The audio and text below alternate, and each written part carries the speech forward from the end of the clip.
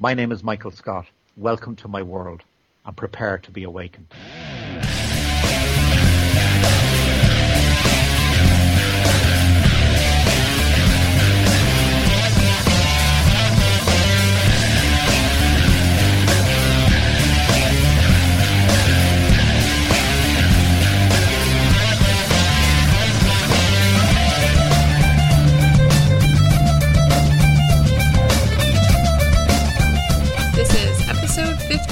Awakenings. Hi, I'm Jamie. Jeff. Sean. And Chris. And welcome to episode 15. Today we are talking about the Witch of Endor and Mars, but before we get to that, big news, we are now less than 100 days to the release of The Necromancer, so Woo. I can taste it, it's getting so close. Shouldn't eat books, Jamie. No, it shouldn't. They're high in fiber. You can taste the necromancer. I mean, that not like dead things. It probably tastes pretty nasty. Ew, no. Not like that. So this month we have a very special project that we're working on, and I'm going to pass it over to Jeff so he can tell us a little bit about it. That is correct, Jamie. We are actually teaming up with a great charity called Book Wish, and they really are working on a really great cause, and, you know, we feel at Flamel's Immortal Portal and the Awakenings podcast that, you know, we it's time for us to step up and try to give something back. So it's a real great opportunity for us, and, you know, we'd really like to get all the fans involved in this. So what we've done, actually, is we've contacted Logan, representative from the Book Wish, and we're going to bring him on now and let him tell you guys a little bit about the charity. You on there, Logan? I am. Thank you very much, Jeff, for that introduction. No problem. How's it going today? Well, I'm just very excited to have the opportunity to talk to your community, and I hope they can help us. Great. We're excited to have you on. I mean, you know, ever since we found out about you guys, I've been really gung ho with getting on board and getting the word out there for your cause.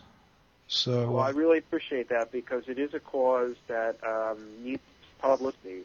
We're talking about Darfur, and Darfur was in the news a lot years ago, and has dropped out of many people's minds, but there are hundreds of thousands of Darfuris who have been sitting for all these years in refugee camps, and they've been somewhat forgotten, and that's the community that we're working to help now. So really appreciate your publicizing this. Now, what exactly is your charity going to be providing for these refugees? Well, Book Wish Foundation has been working in 3 refugee camps in eastern Chad for about 2 years now. Chad is a country adjacent to Sudan, and a lot of the people who fled from Darfur crossed the border into Chad and ended up in these refugee camps. We have already been providing books and other aid to support reading, like reading glasses and solar rechargeable lights, during the past 2 years. But our biggest goal all along has been to build libraries. We have these camps that have about 30,000 people in them. Wow. There are hardly any books. Classrooms don't have textbooks, and there's no fantasy literature. There's nothing. Yeah. So we've all along been wanted to build libraries, brick buildings, about 5,000 books in each library, to serve these quite large communities, about 30,000 people in a camp. And we're now at the point where we're well into fundraising to actually make this a reality. And basically what that entails is literally raising money for each brick that has to go into building a library in the middle of a refugee camp in the desert. And those bricks have to be made by local craftsmen, and it costs a certain amount of money, and that's what we're working on, so we can actually have a building to house all of the books. Right. So you're basically, your campaign is a buy a brick or sponsor a brick. That's right. Well, we work out is that a $2 donation would essentially cover the cost of one brick. And so we're asking people, even if it's just one brick, to donate and help us build this library. We figure we need about 5,000 bricks. As of right now, we're at 1,073 bricks. So we're a little over 20% of the way to the goal of 5,000 bricks, and we're proceeding. And with the help of your listeners and the forum members, I'm sure that we'll make a lot of progress. Even if everyone just donates one brick, will make a huge difference. Yeah. And, this is something that, with no books and no reading, I mean, it's really hard to educate people. Yeah, a lot of it is about education. Essentially, there are schools in the refugee camps, but they don't have textbooks, as I said. Right. The teachers are not themselves educated. Their teachers are the best educated of the refugees, but very few of the 500 or so teachers in these camps attended any college. Some of them don't have secondary education. So you have to ask, what is the source of information? How do people learn? They don't have internet. They don't have. There is radio, but it's not overwhelmingly educational.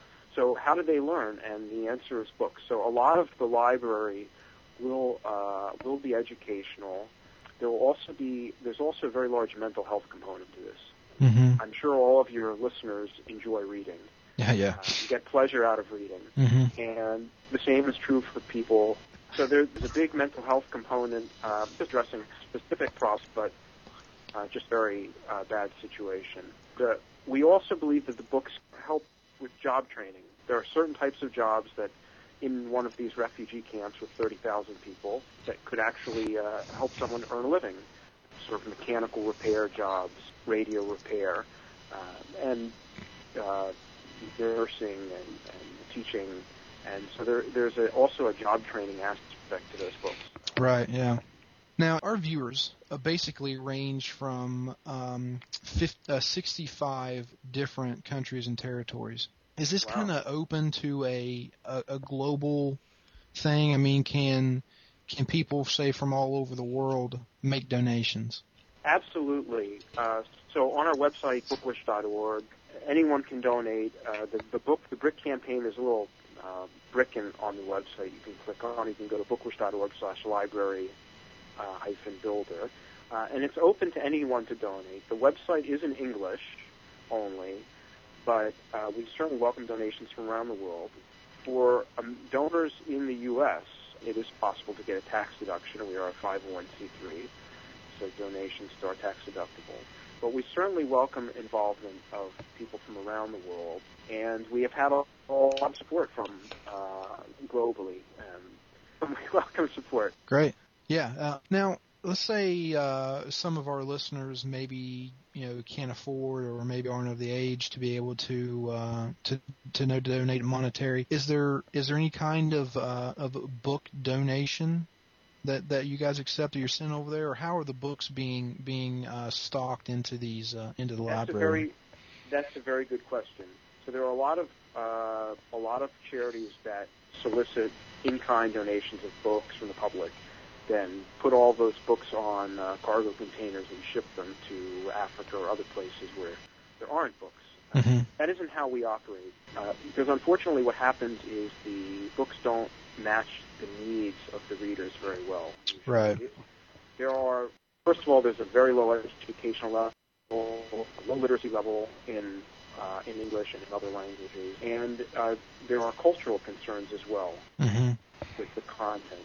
So what we do instead of asking for general donations from the public is we first try to find out what books do the readers, in this case the refugees, want to read, what do they need to read, what are the really appropriate subjects, and then which books address those at the right reading level. And typically the answers they're so specific that most people will not have those books just kind of lying around. Right. Some of the types of books we're talking about are like family health care and small-scale farming, peace-building books. Mm-hmm. One possible exception is in the children's category. There are a lot of children in the refugee camps, and about 95% of them are able to read at their age level because they've had some education in correcting people. But there are no children's books. So it is possible that we will open up donations of some categories of children's books to the public. But right now we're not doing that. Chad is a landlocked country. It's difficult to send anything to Chad. Within Chad, the refugee camps are in a very remote part of the country, very little transportation infrastructure in between, and there are very big security problems. So shipping is very difficult, but it is possible in the future that we'll have donations of children's books. But for people who say aren't able to sponsor a brick, which is just $2, but I certainly understand that not everyone is able to do that. There are other ways to help. And I think the most important thing that someone could do is to spread the word about this program. Right. To make an effort to go on Twitter or Facebook or tell a friend, hey, if you go on this website, you can buy a brick for $2. And so even if they don't themselves buy the brick, we'll get the bricks that way. Right, yeah. That would be appreciated as well. Also, on our website, there's a link, bookwish.org/volunteer-opportunities. Or if you just go to bookwish.org in the top right, it says volunteer opportunities. There are ways that people could potentially volunteer remotely. So if someone's sort of interested in the project, but they're not able to donate financially, there could be other opportunities. And the main one is we are looking for different fundraising projects to raise funds for the same purpose for libraries. We are looking for artists. So if any of your listeners or any one of the forums are really artistic, we would be interested in hearing from them if they'd like to volunteer as well. Wow, great. Now you guys do have a Twitter and a Facebook account? We're on Twitter. Our username is Bookwish, BOKWISH. Okay. And our Facebook is facebook.com/Bookwish. Great. Well, what we'll do, Logan, is we'll go into our Twitter account and follow you guys, so that way our listeners will be able to find you easy on Twitter. All of our Twitter followers will be able to find you guys pretty easily. And what we're also going to do is on the main page of the website, we're going to put a button on there that's going to have your Bookwish logo and a couple bricks, and so that it'll be front and center for people to go on there and click on, and that link will take the viewer of our site to your site to be able to make a donation. Wonderful. I just want to say that Twitter has helped us to raise a lot of the bricks. We're asking people when they donate to tweet a message like, "I'm building a library for refugees," with a link. Great. Many of the donors have done that, and then their followers have read that and come through and donate. So that has actually helped us. We haven't sort of reached a critical mass. We haven't been trending on Twitter, for example. Right. But it is helpful, and it has resulted in additional donations. And also, if you donate on the website, it'll ask you either for your name, or you can remain anonymous, or you can give your Twitter username. And if you give your Twitter username, we'll send a thank you on Twitter as well. So great. Know that you're supporting the program. And in that, our listeners can kind of put Flamel's Immortal Portal, so you can kind of like track of where they came from to donate for that. Yeah, you can. When you can donate in honor of someone. Sure. You could also donate in memory of someone. But I think it would be great if your listeners would donate in honor of your website, or in honor of Michael Scott, or and if your listeners decide to all donate in honor of your website, for example, we can pick that out and maybe separately track the number of donations that come from your listeners. Great. You also have an opportunity, if you donate, to leave a message about why you love books, and that message could be particular to the Flamel books. So, yeah, definitely, we would like to recognize the contribution of your listeners, and on the main part of our website, we will be glad to run an article about this effort, so other people will know what you're doing. Great. Well, Logan, I'd like to personally say that I think this is a great cause, and I applaud you and your organization for standing up and for making this happen. I think there's not enough of this going around right now, and I'd just like to personally thank you for the change that you guys are going to be making in these refugees' lives. I really appreciate that, and everything that you just said about me goes for you as well, and any of your listeners who take action. It is important to support causes morally and to support them in spirit, but if you really want to make a difference, you have to take action, and Right. It isn't always easy. We hope that this is an easy way for people who want to have an impact to actually do something, and really appreciate that you're having me on now and organizing this so that your community can actually really make an impact for the refugees. I think that to build a library for 30,000 people at $2 a brick is pretty cost-effective. Yeah, absolutely. Well, Logan, we really appreciate you coming on the show, and we may get an update from you here a couple months. Absolutely. Once we get going delighted on. to give you an update. Great. And once we break ground, to get some photos and maybe some videos as well. That would be absolutely excellent, Logan.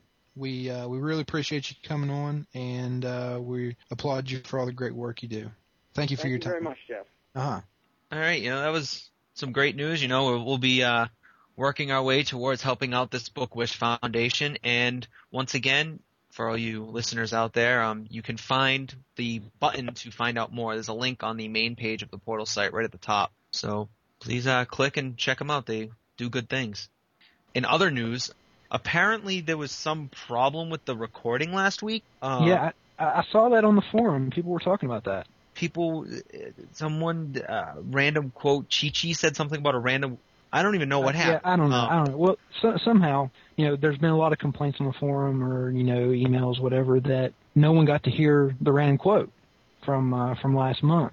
So, we're still not sure what happened. Might have been an error with the audio file or something like that during the segment. So this month we're going to do something a little special, to kind of make up for that. You guys didn't get to do the random quote, so we've been cleared from Michael to give you this exclusive reveal from the Necromancer. Awesome. Yeah, you guys ready? This is big. All right. So this is really cool. All right, you guys aren't going to believe this, but Scatty and Joan. We interrupt your regularly scheduled programming for an important news story from AKA News. Good evening and welcome to AKA News, the home of breaking news and on-location reporting. I'm Chi-Chi Goldstein-Berkowitz, and this is our top story. An unusually large amount of Rattus or more commonly known as sewer rats, have rushed the streets and alleys of Chinatown district of San Francisco, California. Swarms of rats pushed their way through businesses and clambered up onto rooftops in an almost synchronized fashion. Oh, it's so disgusting. One report from the scene says that a man dressed in a long red cloak playing a musical pipe is to blame for the sudden hemorrhage of furry rodents. Luckily, we already had our on-scene reporter Get Friday in San Francisco, fresh off covering another story. We're going to him now live. Get, what can you tell us about the scene? Well, Chi-Chi, it's Guy, and I've only just arrived, but I can tell you that this is nasty. I can't even take a step in my new alligator skin loafers without stepping on... It bit me, the dirty little... I have the city health inspector here for comment. Mrs. Hamlin, can you tell us exactly which restaurant these disease-infested creatures were destined for, and whose plate they'd ended up on?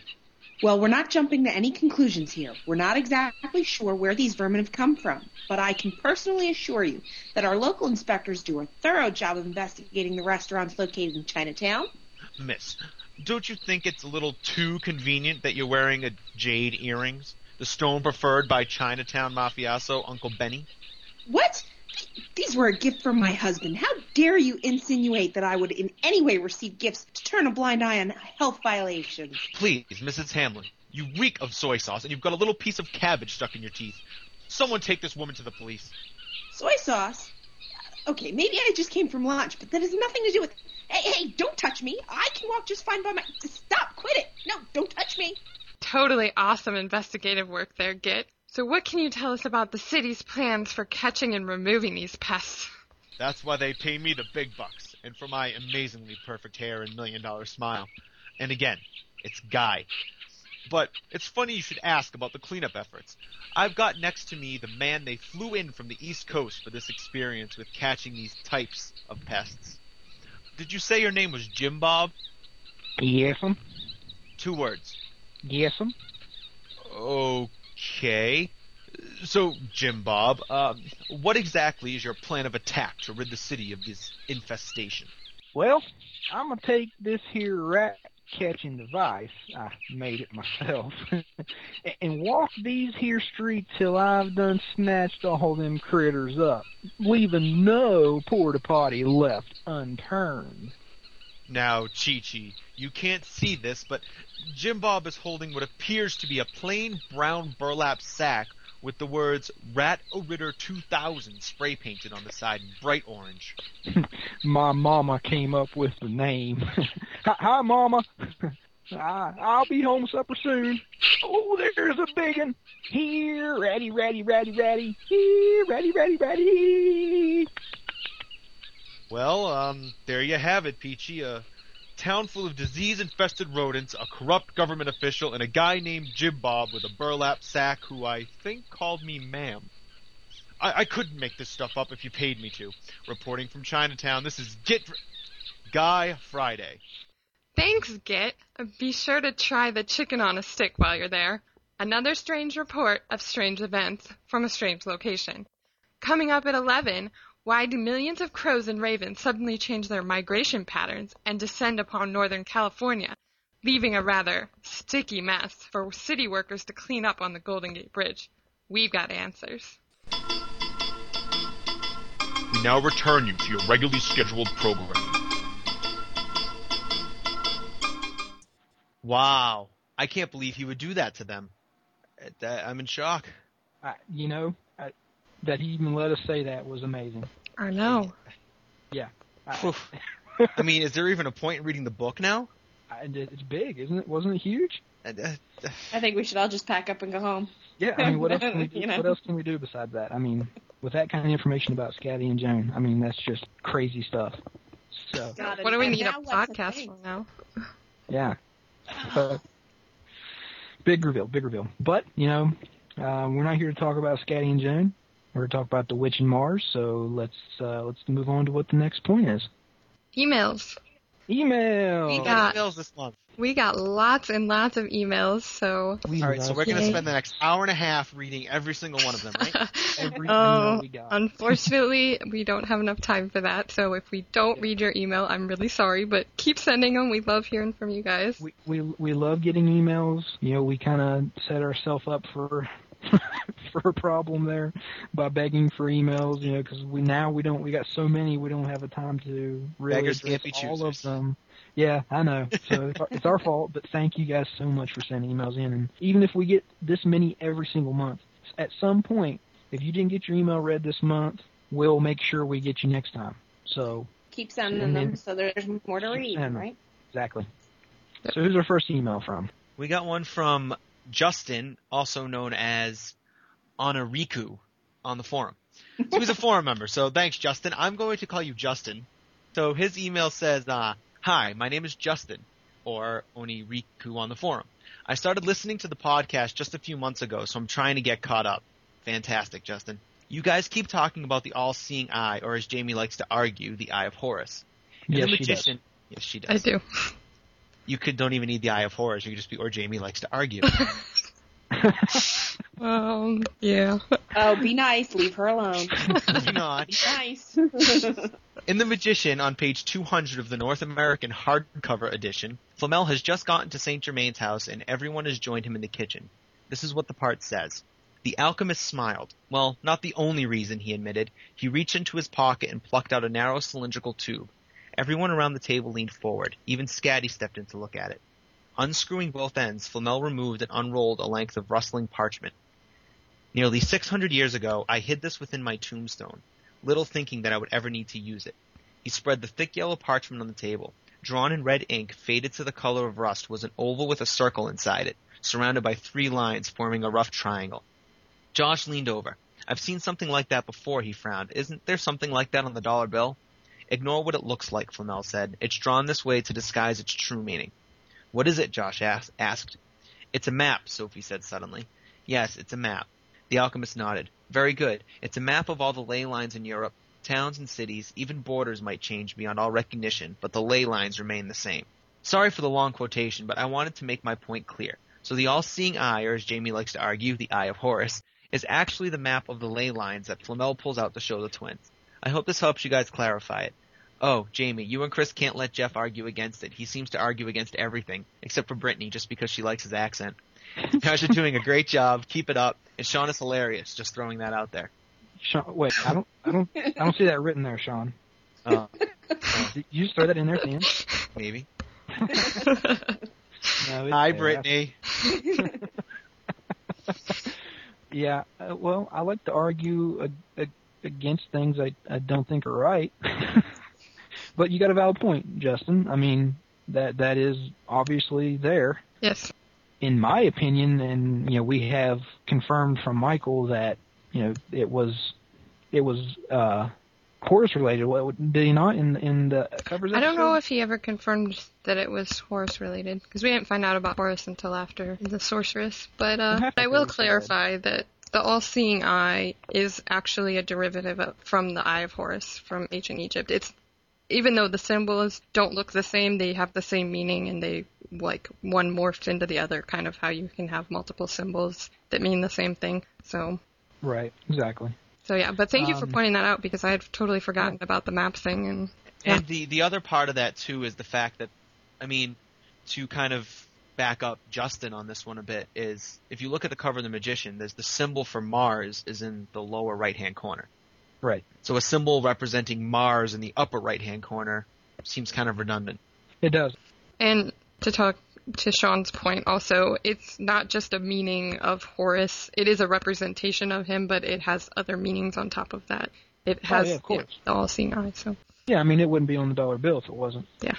It was a Freemasons thing. It's the Illuminati. Yeah, exactly.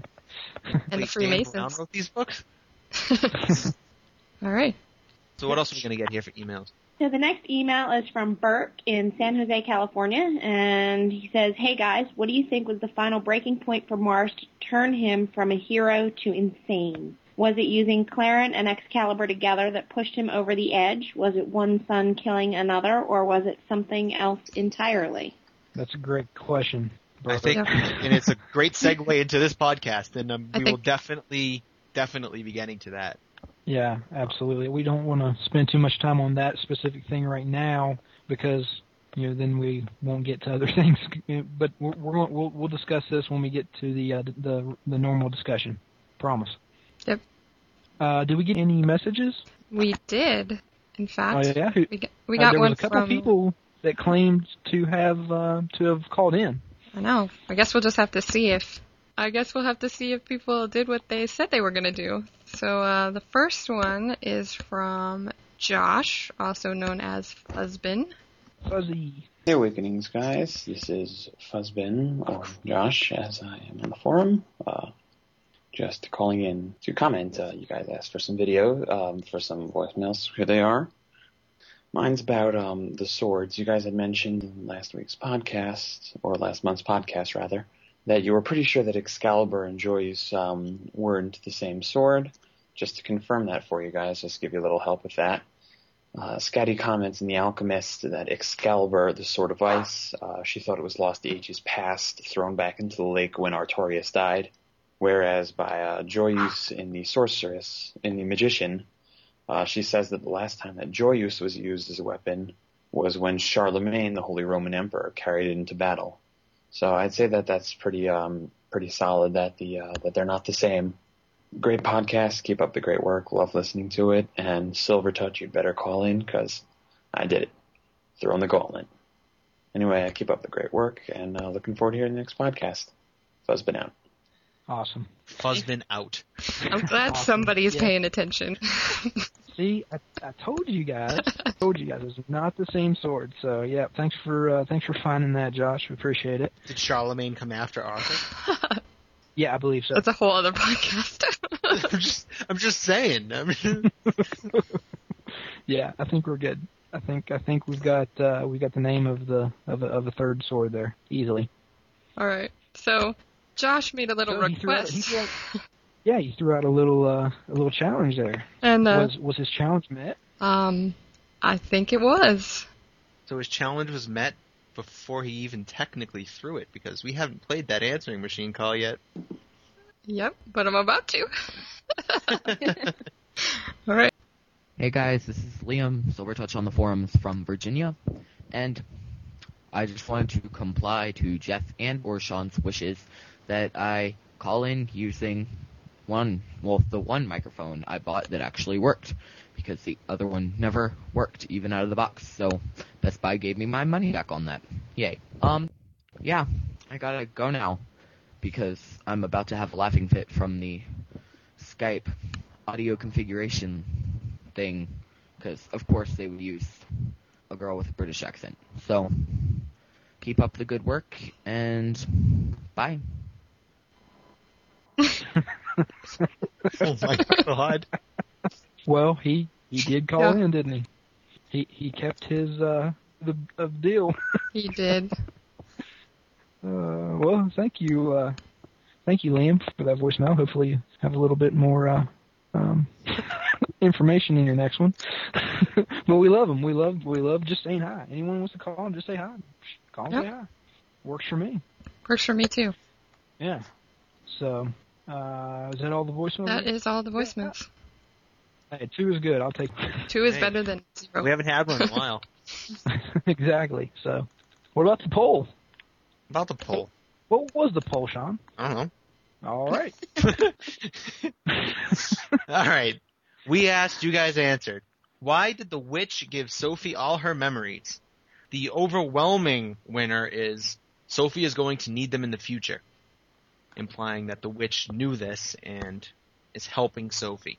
That was the vast number of the winning percentage. Mm-hmm.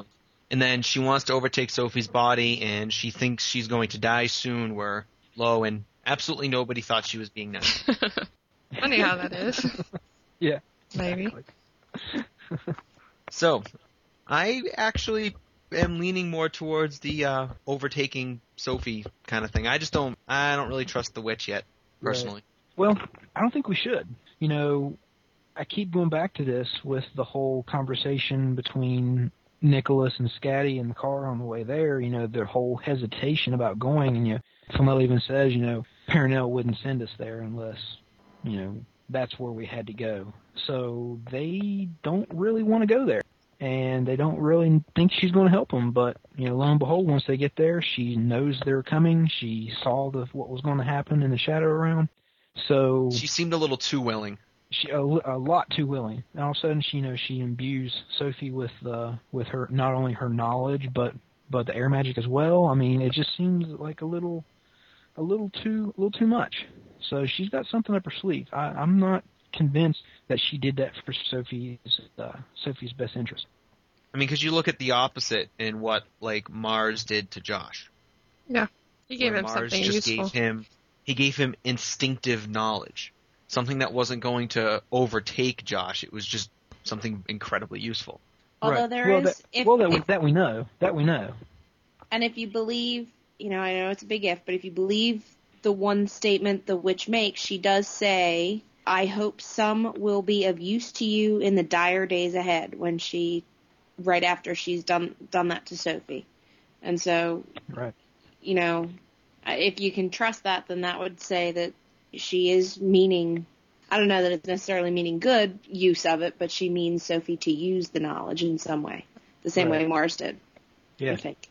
So. Yeah. I mean, we don't really know. It's still not determined what Mars gave Josh. I mean, yeah, he knows all these things with in the military and stuff, but did he give him any memories? I don't think he gave him any memories, like you said, Sean, some kind of instinctive warrior ability or something. But it's still not been defined. All the knowledge without the actual memories. Yeah, how do you do that?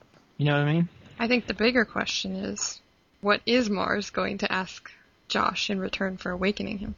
Exactly. I think it's got to have something to do with what he gave him. I mean, I know he said afterwards, this I give you freely or whatever, but you owe me for the awakening thing, and he says to Josh, the price is very large, and Josh just says, I'll pay it. Doesn't matter, doesn't question what the price is, and Mars replies to him and says, that's the correct answer. He alludes to that if he would have asked what the price was, it would have been very bad for him to question what the price was going to be. But since he didn't question what the price was, and he wants it regardless, he gives it to him. So it's going to be interesting. Even if we find out what it was in Necromancer coming up, it may not even be determined yet. We may have to wait for another book. I don't know. But it's interesting. Well, let's see what the listeners thought about that very fact. Question of the month. What do you think Mars will ask of Josh in return for awakening him? And we got a whole bunch of answers. Yeah, we did. Awesome. It was awesome. You guys really came. As Brittany would say. Stepped up this month. You're making us pick and choose. Hey. It's full of awesome sauce. So, again, if we don't read your response, don't be upset. We'll hopefully try to get you in a future one. But we do appreciate all the responses because they are all really awesome.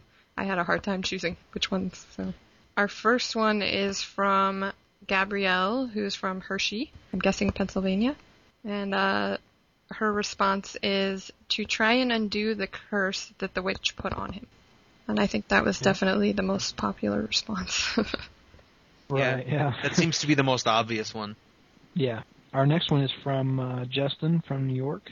The response is, he will use him to get Sophie to remove the curse that the witch of Endor placed on him. In the Sorceress, he pleads with Sophie to remove the curse.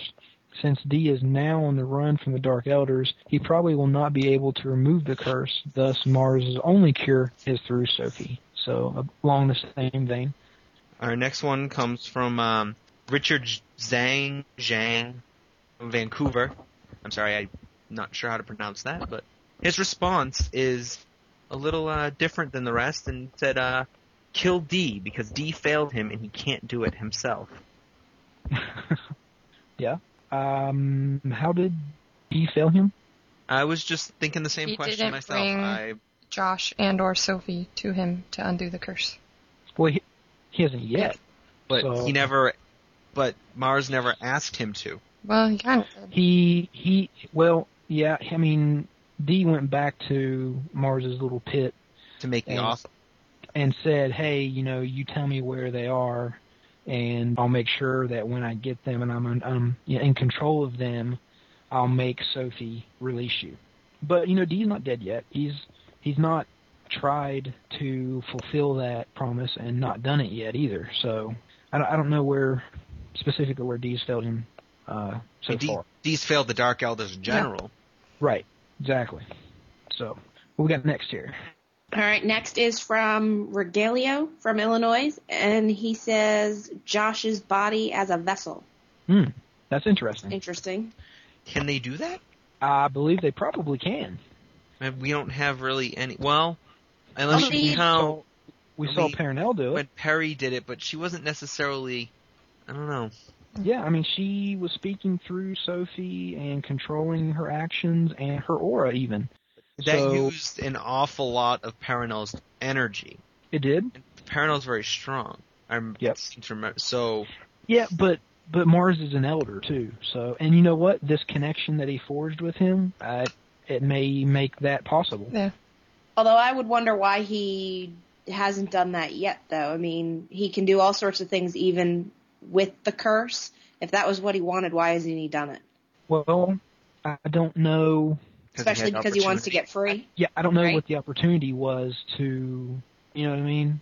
I would think it would be right when he awakened him. I mean, if that's...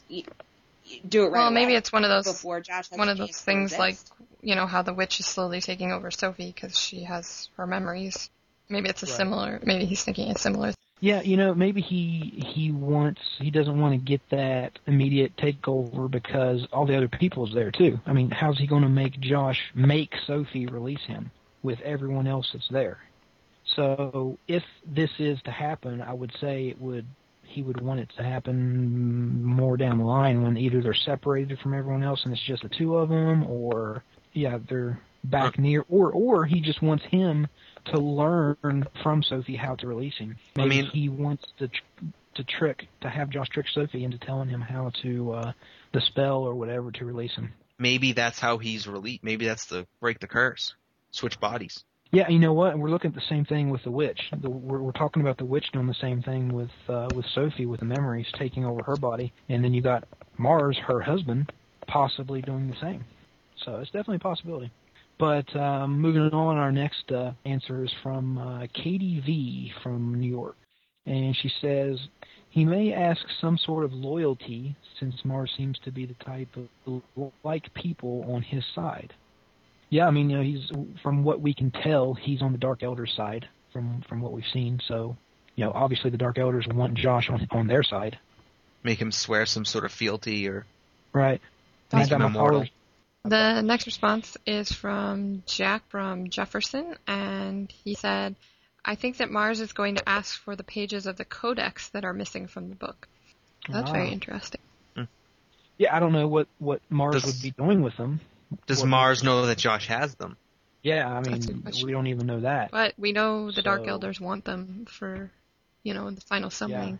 Yeah. So He may want them as a try to get Josh to give them to him as a bargaining chip.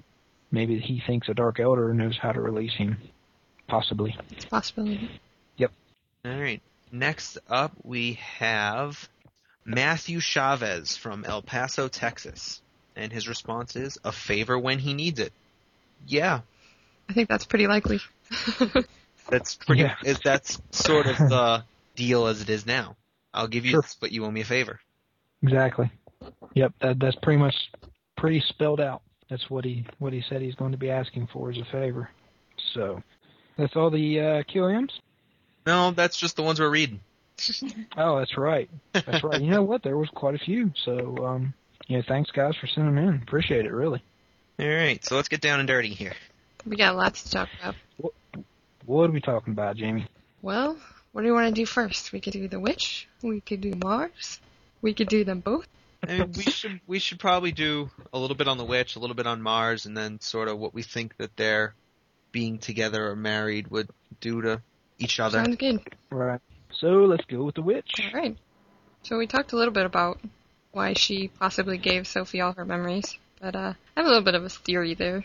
Yeah? What do you got? I'm thinking it has a lot to do with the witch's ability to see strands of time. I think that based on what the witch saw happening, and she said there was only one strand where the twins were going to live, I think based on what she saw happening, she knew Sophie was going to need some kind of knowledge of hers, or maybe all of it. So I think that had a good deal to do with why maybe she gave her all her memories.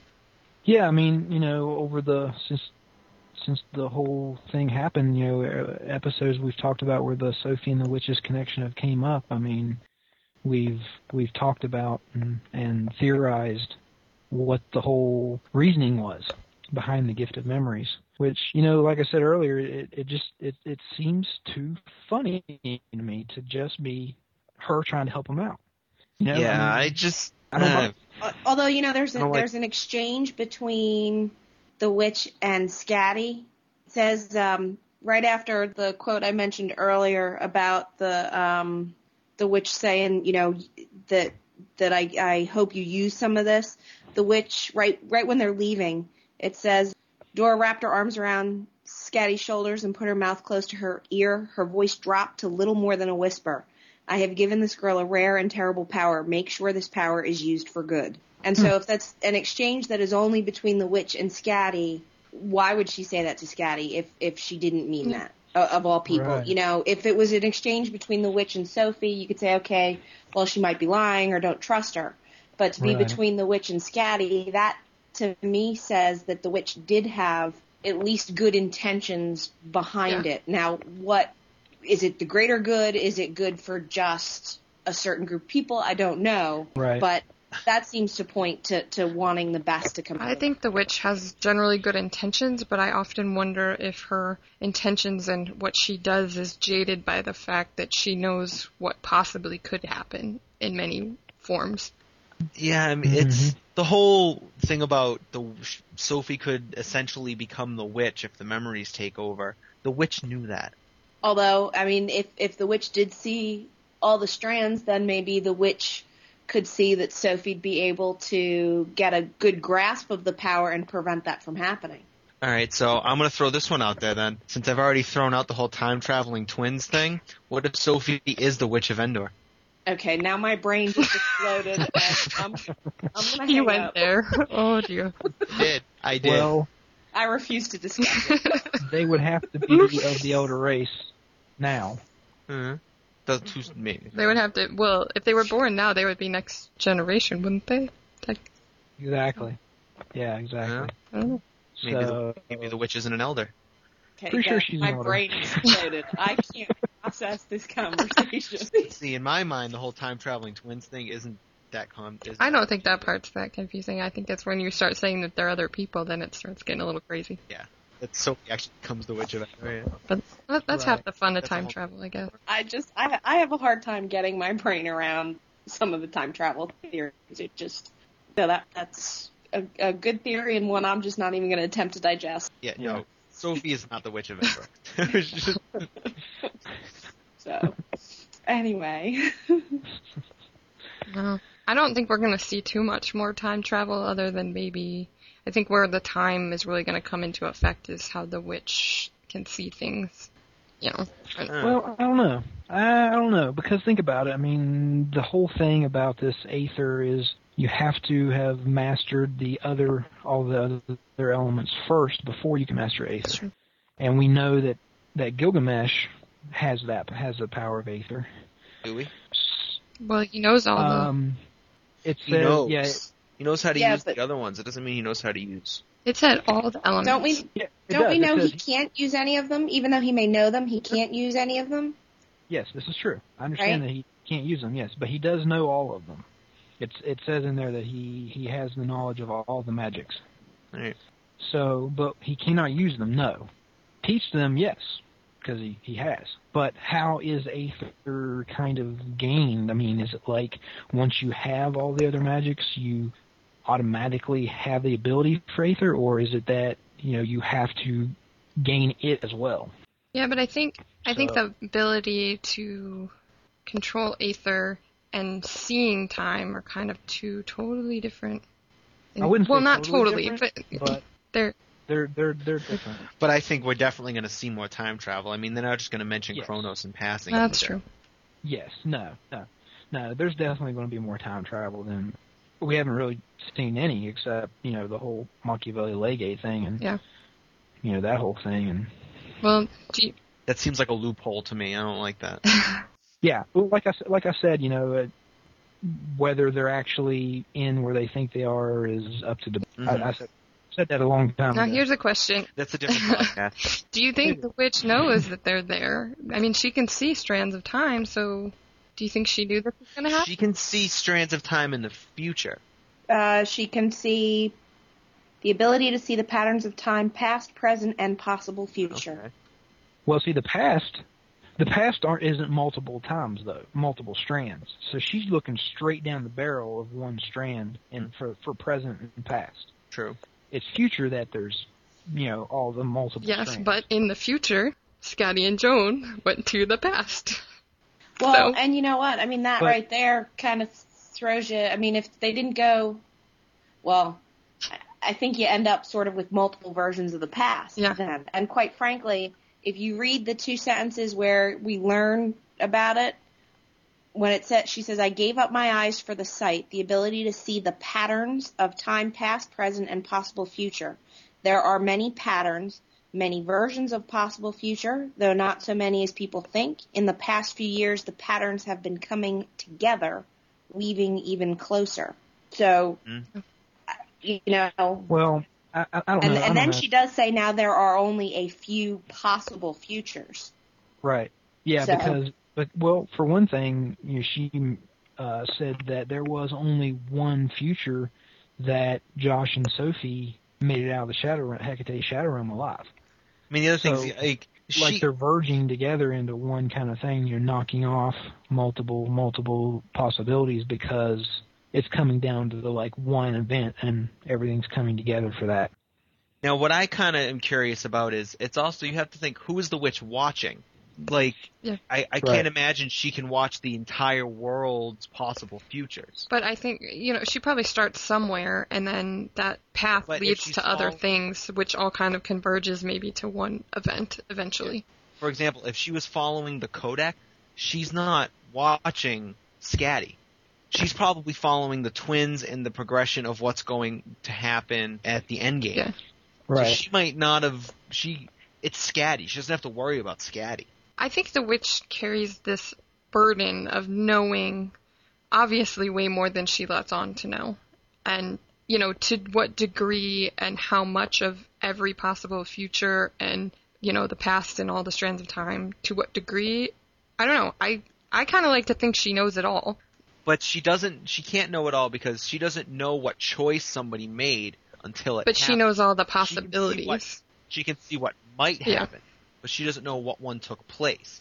So Although she does know now that all of the futures, she does say, when she says most of the, there are only a few possible futures, she says most of them are terrifying, and they are all linked to YouTube, is what she says. So she at least, the twins are involved. if you believe that, then the twins are involved in whatever's going on for all of the threads, no matter what.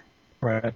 So she may be focused on them, but I think the twins are that common ground that kind of brings everybody to them. So through looking at them, I think she's seeing everybody else that's going to be involved. But, there might have been a possible future where Scatty was killed by Dagon, and the witch isn't going to know which one happened until she happens to run into Scatty again. So I'm just saying she might not be. Well, I don't know about that. Although because she does say she's not going to see Scatty again. So if right? she's not looking for Scatty, then I don't. She know. does. Yeah, she does say, "I won't see you." So again. maybe she knew Scatty was being sent to the past. No, but that's up into interpretation. Does she mean I won't see you again because you're going to die, or I won't see you again because I'm going to die? Or because one of us is going to get transported to the past and I'm just not going to see you again. Nobody has to die. They may just not see each other again. We know Scatty hates to visit her grandmother. But you can't visit your grandmother. I was waiting for that. You can't call your grandmother. And Scatty's going to die in a desert. Somewhere exotic. Exotic, not desert. But, yeah. Well, the Paleolithic era is pretty exotic. It is. It is absolutely exotic. There is nothing not exotic about it. But, I mean, based on that big reveal we had at the beginning of the podcast, who knows? This is true. Very true. So, keep that in mind, guys. What about the real witch? The real witch? I haven't found too much on her. The one thing I did find was that she does have a flair for necromancy, but not in the way that we've seen in the book. She used to raise people from the dead so that people could talk to their family members kind of as a last thing to say goodbye or pass messages on or things like that. That's sort of what Dee did with Hecate, though. Yes. Yeah, and see, most of the research I found sort of brings us into that whole modern religion discussion, which I know is not where we should be going. So I'm not very hopeful on her.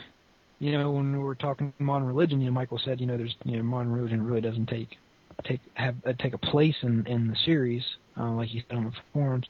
So what part of that, of the witch, can we actually incorporate into the series, knowing that modern religion doesn't take place? I mean, there's certain things that we know about her that we can't use. Well, I know, like, if you look, okay, so a little bit religion.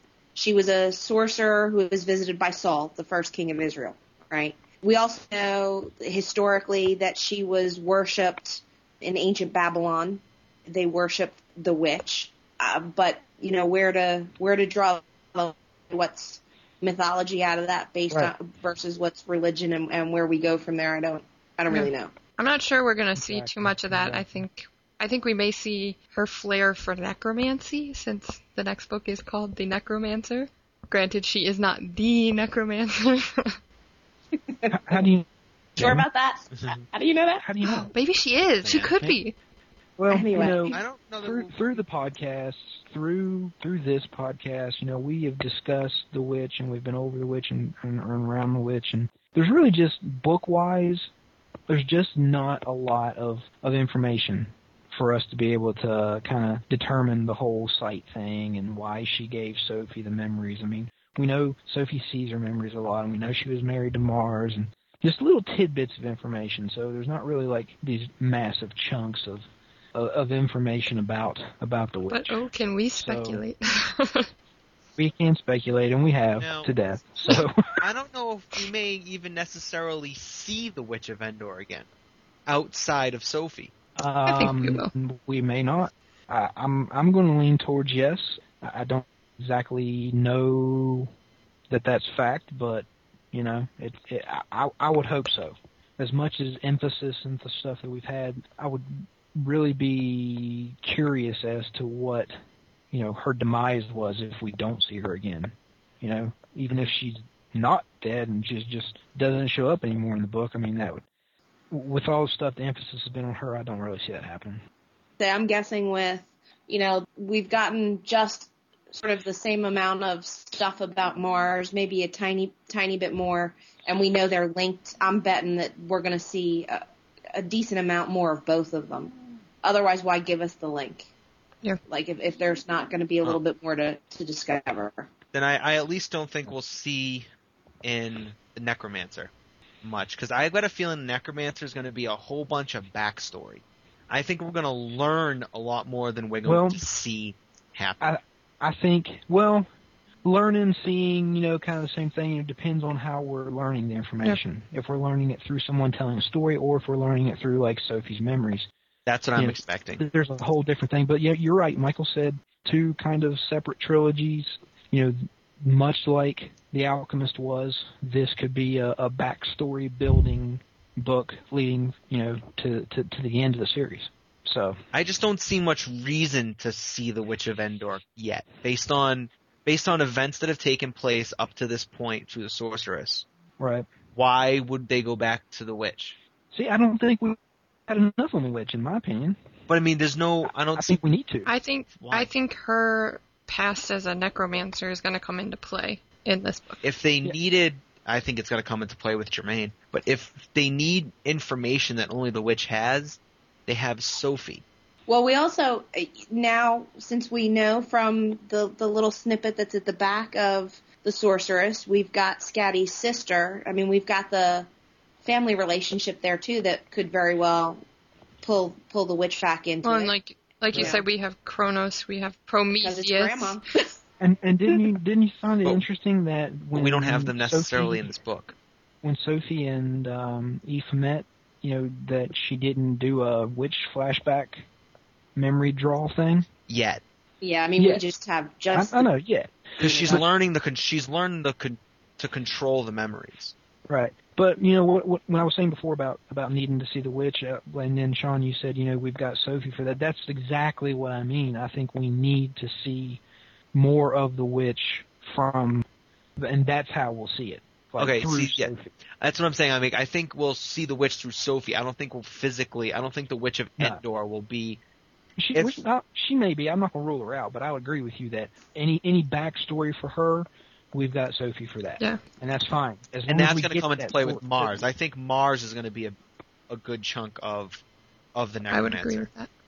So, speaking of Mars, great segue, Sean, by the way. Who's Mars? Mars, isn't that a candy bar? It is. It is a candy bar. Yeah. I didn't know the Romans named their gods after food. Yeah. It seems interesting. They named the planet after him and everything. Yeah. Where's the Hershey god? Yeah. I mean, where's Mr. Good Bar god? I don't know. He's an African god. Oh, okay. Yeah. So why do we think Mars is in the predicament that he is in currently? He killed a guy in Reno just to watch him die. I'm gonna go with no on that one. And that definitely fell into the witch's jurisdiction. So, seriously, I mean, we know the witch put him there.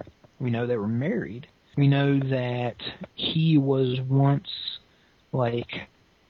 savior of the human race, and then something happened.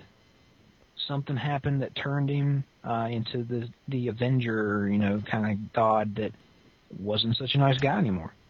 And his sons, Romulus and Remus, and one killed the other, and all of that. I mean, who was there? Who was their mother? Rhea. Okay. Maybe. Well, I mean, we know the witch and him are together. Did he have Remus and Romulus kind of with her, or not with her, or was it a thing? By mythology, Rhea, she wasn't a god, but was she human? Or am I mixing that up? Yes and no. I don't. It's complicated. It depends on how you follow it. Yeah. And which of Scatty's father is Scatty's father the other brother? No, see, I have a feeling Romulus and Remus came after the witch, perhaps. I mean, were they still married when he flipped out? No. Well, I don't know. I don't know. And interesting enough, this is the first we've really heard of elder relationships.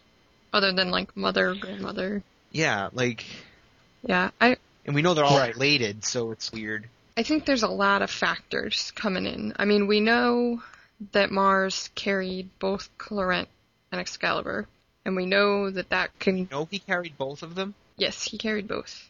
Yeah. At the same time. And we know they both have... They were together. They both have poles. Right. Well, it said he used to carry them on his back, and the way I read it, now, they may have been together at that point, but the way I read it, it was two separate swords. Right. But that could be the other whole, in every myth is a grain of truth kind of thing. Maybe he did carry them both, and they were indeed combined.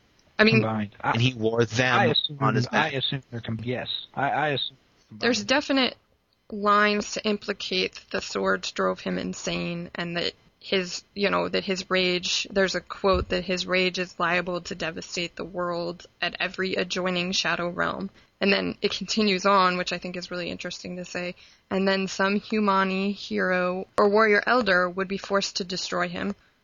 So, I don't know, I think maybe he just came completely indestructible, and that was the only way to protect people.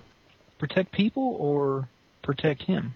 Well, protect him and protect his potential victims. Maybe she didn't put him there because she wanted to punish him. Maybe she put him there to save him from himself. That's possible, too. See, I lean more towards his sons being the final sort of unhinging. Well, and I think that's part of it, too. I think there's a lot of things going on with him. Because I was under the impression, now I'm remembering the swords thing, that he had the swords after he went whacked. Yeah. Yes. And then he used the swords as the evil Mars. Right. Well, he definitely had them then. Whether he had them previously or not, it's not clear. Yeah. Yeah, he may have had them all along, and then what we only hear about is him using them when he was the Avenger, Mars Avenger or whatever. I mean, I lean more towards the sons being the unhinging of. No, and I think that could be an unhinging. I kind of wonder. There's got to be a reason though that one killed the other, and I think maybe Mars might feel responsible for what happened, and I kind of wonder maybe even if Mars, when he awakened his twin sons, if he asked them the same question he asked Josh, will you do me a favor? To awaken his sons? Yeah, he says he did. Okay. He says he awakened his sons, and then one went mad kind of and killed the other. Then the sons weren't elders, because elders don't need to be awakened.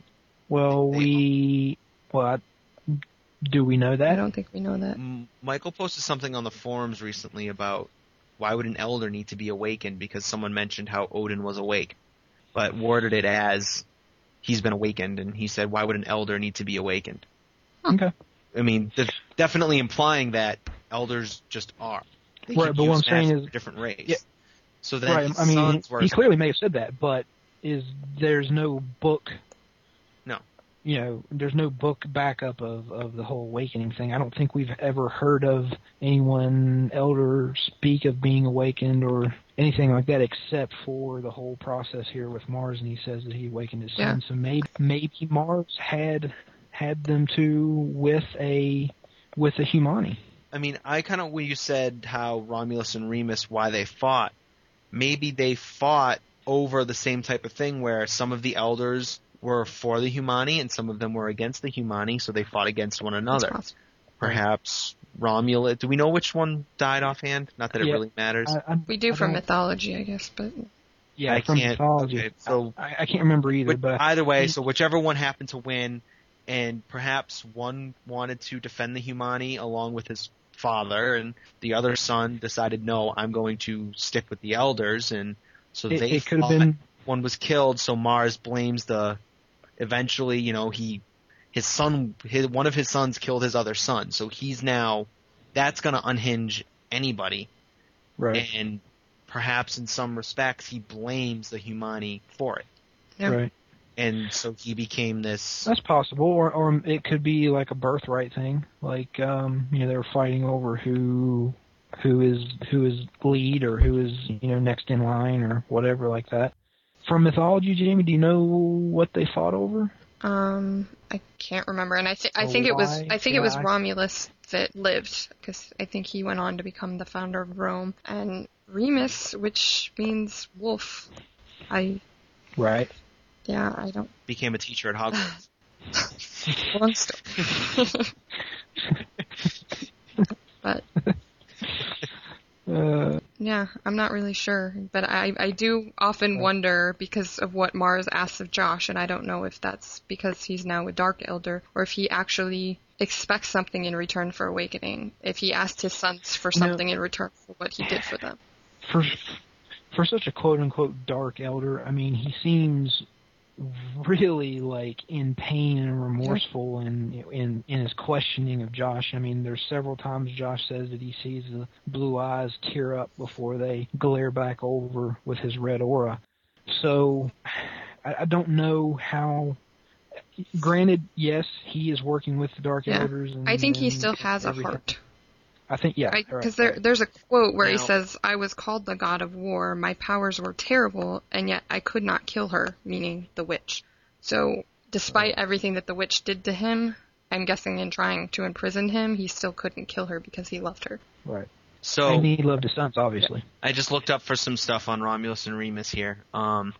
So, they apparently were washed ashore and suckled by a female wolf who recently lost her cubs. However, they were found before they had time to develop into werewolves, and they were trained to be not werewolves, apparently. However that works. But anyways, they were going to plan a new city, being Rome.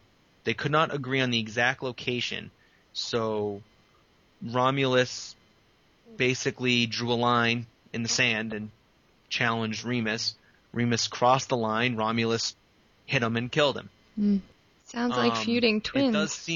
It does seem rather uneventful for the book series, though, to say, I want to build my city here. Well, I want to build it here. Bang, you're dead. Right. But I think it could potentially apply to something to do with Danutalus, possibly. Not necessarily where it was built, but we really don't know. Maybe building Romulus wanted to build a city for the humans, essentially. The largest, he wanted to build Rome. So take that into the story. Maybe they wanted to open Danutalus to the Humani, and the other one didn't. Well, Humani was already there. But they were slaves. Yes. So you're saying one wanted to free the Humani. So he gets up there and he says, "Let my people go." Which is what Mars Charlton did. Heston shows up. Sorry. Exactly. So, I don't know. Yeah, I think there was more to the God of War there. Yeah. Than what we've been led to believe. This whole Avenger thing. I don't know.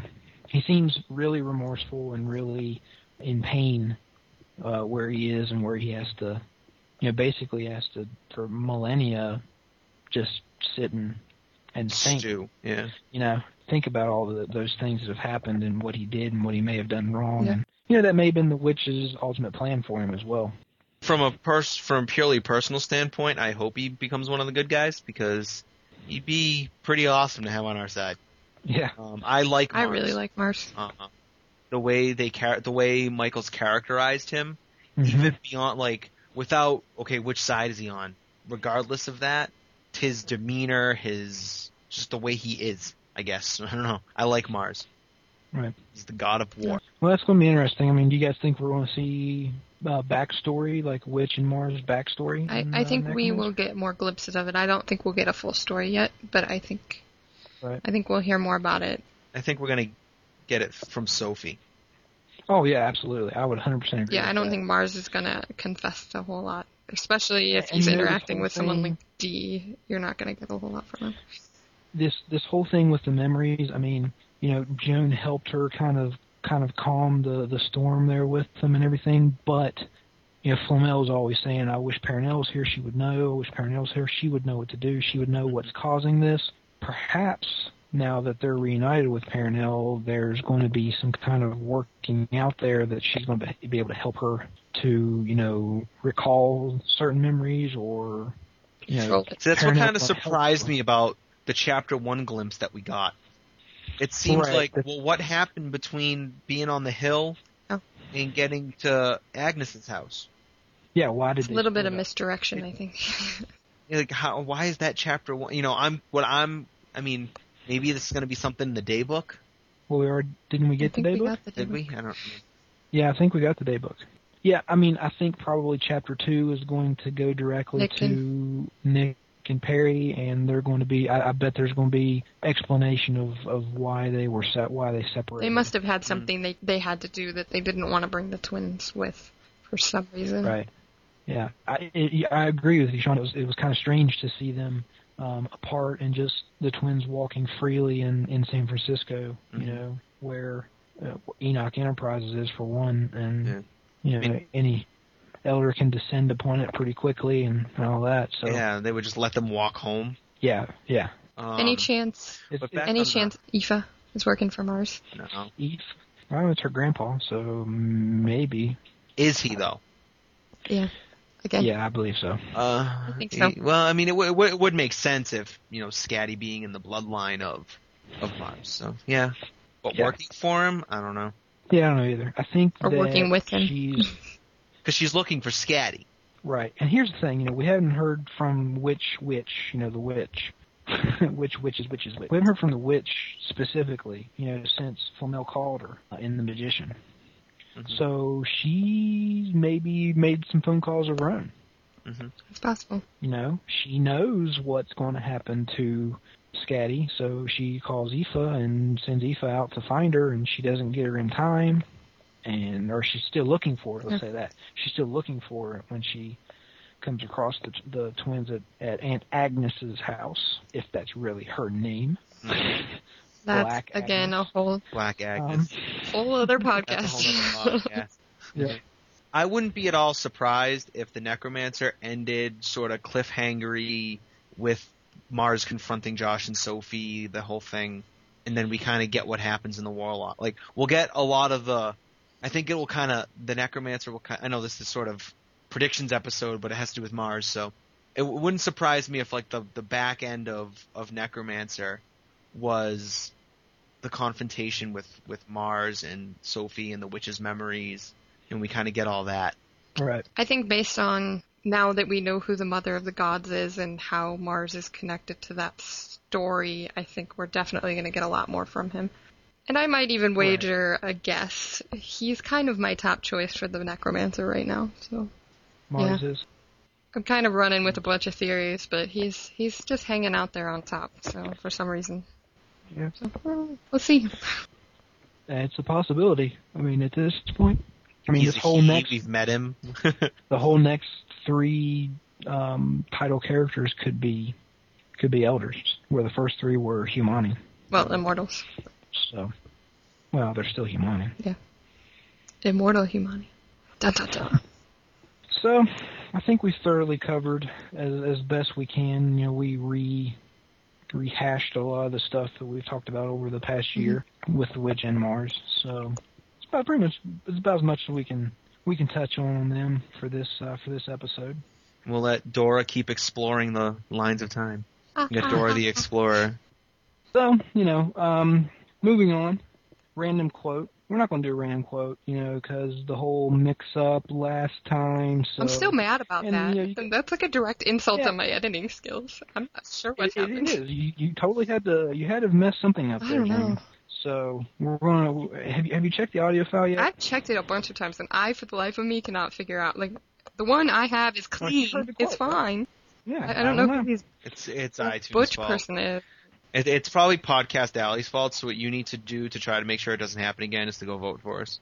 Exactly. That was my very next point, was to jump over Podcast Alley, send us a vote. We know a lot of you guys are listening with all these emails and QOMs we got, so come on.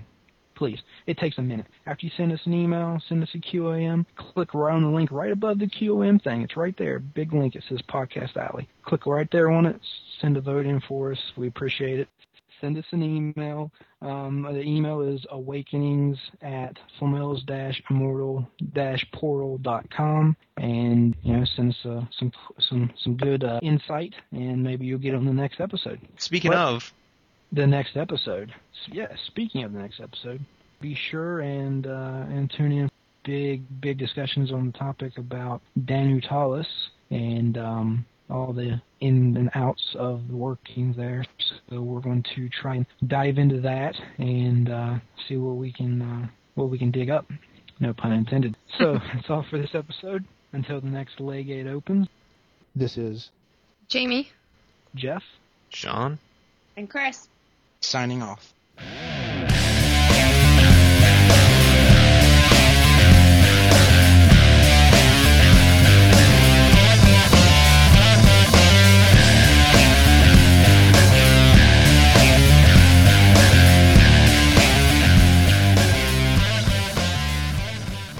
Warning, this podcast may induce uncontrollable laughter resulting in stares, glares, and strange looks from members of the general public. Please take the appropriate steps to protect yourself from these embarrassing moments. Yeah. It is. No. Yes. Yeah. Where? I don't see it. Jeff Charity Info. Oh, it's underlined. That's what. Okay, my bad. So I figure Underlined, it's underlined and bolded, so of course you missed it. My bad.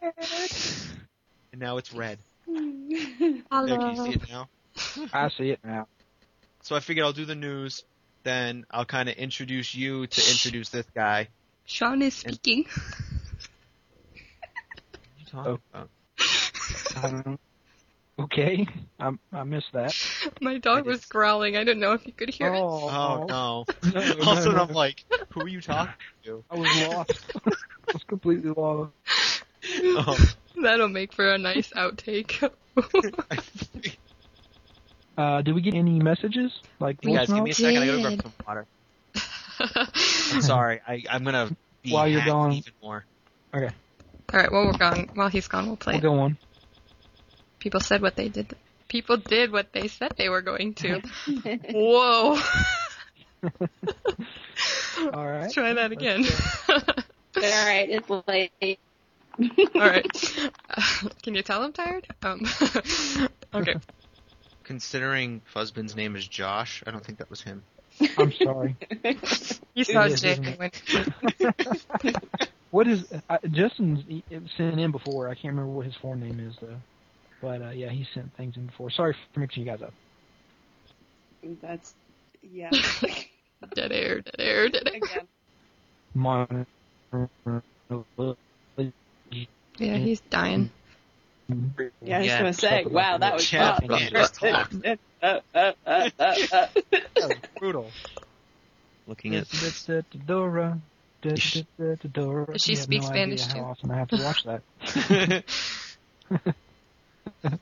have to. Abajo. Arriba. How often you have to watch it. At least SpongeBob is entertaining. Anyways. Podcast derailed. Yeah, it was bound to happen at some point. Yeah, it was. The man's gotta do what. No more. God. No more Dr. Horrible. Oh, this is hilarious. Can we finish the podcast? We We're like 2 seconds. I lost my train of thought. I was like, what's happening? Jump right there, vote for this podcast. Oh, crap.